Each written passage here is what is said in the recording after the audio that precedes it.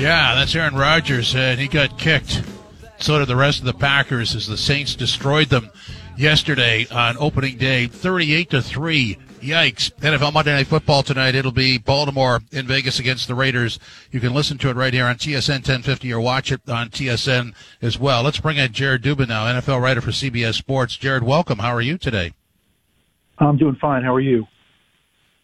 Very good, thanks. Let's start with the Packers getting wiped by the Saints. I mean, that was a destroy. The Saints absolutely destroyed the Packers in a way that you couldn't imagine it could be done. What was your take on that? I think that's one of those games for the Packers where you just gotta, as they say, burn the game tape. I don't think that's representative of the way they're going to play throughout the rest of this season. That's a really good team with a really good roster. They just came out and they got beat. It happens every once in a while. It happened, I believe, last year to the team that went on to win the Super Bowl.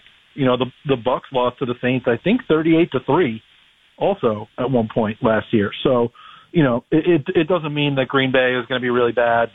It just means that they came out and got beat.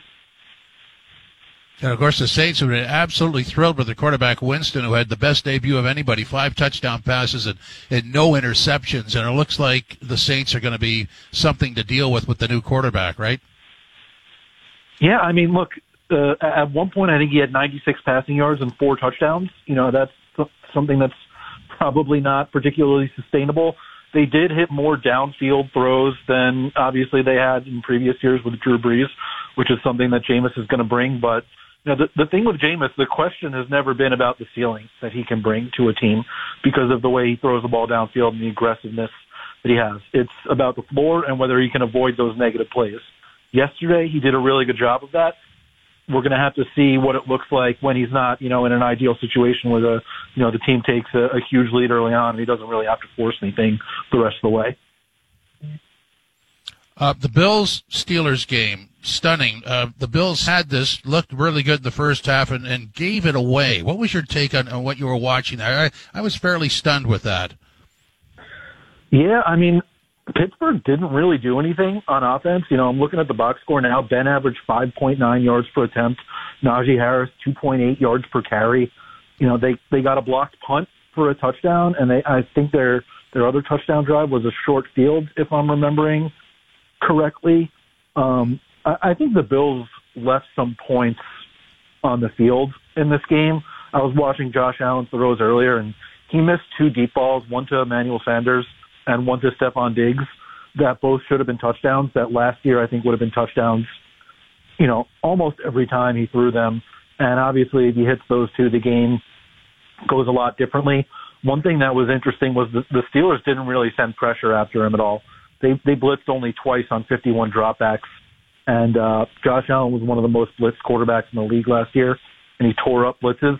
It'll be interesting to see, if teams keep playing soft coverage against them, how the Bills counteract that. Yeah, I mean, you don't want to overreact to an opening loss, albeit at home and albeit a giveaway. But what are your expectations for the Bills this year? I mean, I still think they're going to be really good. They played one of the best defenses in the league, and they didn't have their best offensive performance. I would imagine that we'll see them do much better as they come out in the next few weeks. The Rams and Stafford, that's a nice marriage. He looked really good, didn't he? Oh, yeah. I mean, I think we're going to see a lot of people find out how good Cooper Kupp and Robert Woods really are now that Sean McVay has a quarterback that he trusts to get them the ball. These guys aren't just going to be getting 6, 7, 8-yard targets anymore. They're going to make some plays down the field, too. And, we saw that last night, and they added a bunch of speed. They brought in Deshaun Jackson, Tutu Atwell, even Van Jefferson had a much bigger role than in previous years last night. They're going to move the ball. Their defense is really good. That's a really good team. What's your take on the Bears? I mean, how do you see them playing this year? I don't understand what they're doing. I don't get the Andy Dalton thing. They keep trying to tell us that it's just like Alex Smith and Patrick Mahomes a few years ago in Kansas City. Alex Smith was a Pro Bowler that year. This is nothing like that. Andy Dalton didn't look good in, his last few years in Cincinnati. He didn't look good last year in Dallas. He did not look good last night. They should get to the Justin Fields era sooner rather than later. Yeah, it's an odd look, that's for sure. I agree with you. Patriots losing at home in Miami, there was a time where that wouldn't happen, and I guess that's where we are, right? Yeah, I mean, look, I think the New England played well. They just came out and fumbled 4 times and lost 2 of them. That's not something you typically see from a Belichick coach team. And, maybe Ramondre Stevenson and Damian Harris just get benched for the rest of the year now because they both put the ball on the ground. But, I thought Mac Jones looked fine after that weird first play where he, got sacked and threw the ball backwards at the same time.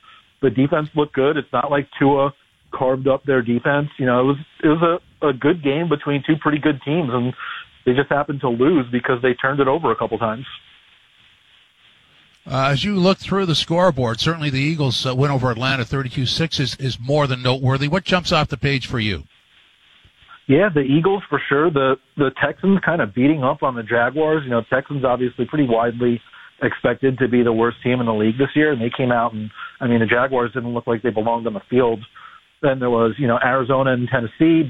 All the NFC West games, the NFC West teams came out and, they really put in work. That's the best division in the NFL, and they showed it yesterday. There's so many new quarterbacks on different teams and rookie quarterbacks. How do you think that storyline is going to develop throughout the course of the year? Yeah, I thought the rookie quarterbacks for the most part looked fine. Mac Jones looked pretty good. Trevor Lawrence made some mistakes. He got put in bad positions by that Jaguars offense, and especially by the offensive line. Zach Wilson got off to a really slow start. Some of that was drops. Some of it was his offensive line just getting destroyed. But I thought he finished really strong against the Panthers. And then, both Trey Lance and Justin Fields and the sort of packages that they had, they both wound up with touchdowns. So, I think that those guys showed what you want them to show, and eventually they'll get into the lineup and show more.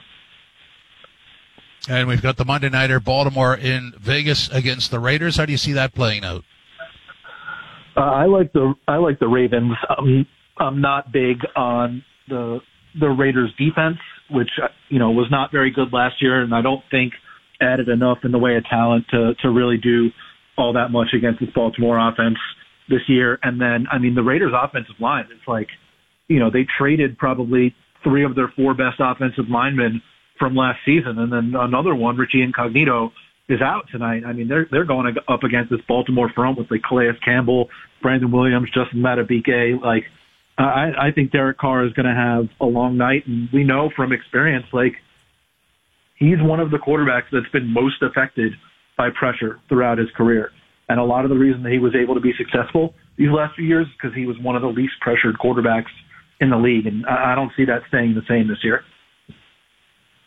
Jared, on the way out, help me with my Lions. This is a team that could make any loss look good. Porous defense. I was watching the game, and the defensive coordinator literally tore a layer of skin off one of his defensive players by yelling in his face. It's scary to watch the Lions. What's your take on them? It's a team that's going to be at a talent deficit all season, on both sides of the ball. The strength of the team is the offensive line, and I thought they did a decent job running the ball when they, gave the ball to Jamal Williams and DeAndre Swift. In the second half, when they were able to make their comeback, it was notable that, Jason Verrett from the 49ers went out. He was probably their best cornerback coming into this year. And the guy just cannot stay healthy. He finally got on the field for 13 games last year, and he was awesome. And now, in week 1, he, I believe, tears his ACL and is out for the year again. And I thought that was a big reason why the Lions were able to stage their comeback, because the San Francisco defensive backfield is just not very good without him. And, I think it's going to be a long season for the Lions, but we knew that coming into the year, and I don't think their plan was to, be a playoff team this season or anything like that. Their plan is over the long term. They're going to use those picks that they got from the Rams. They're going to use the cap space and try to improve the roster that way. Jared, thanks for your time. Really appreciate it. Thanks for having me. Have a good day.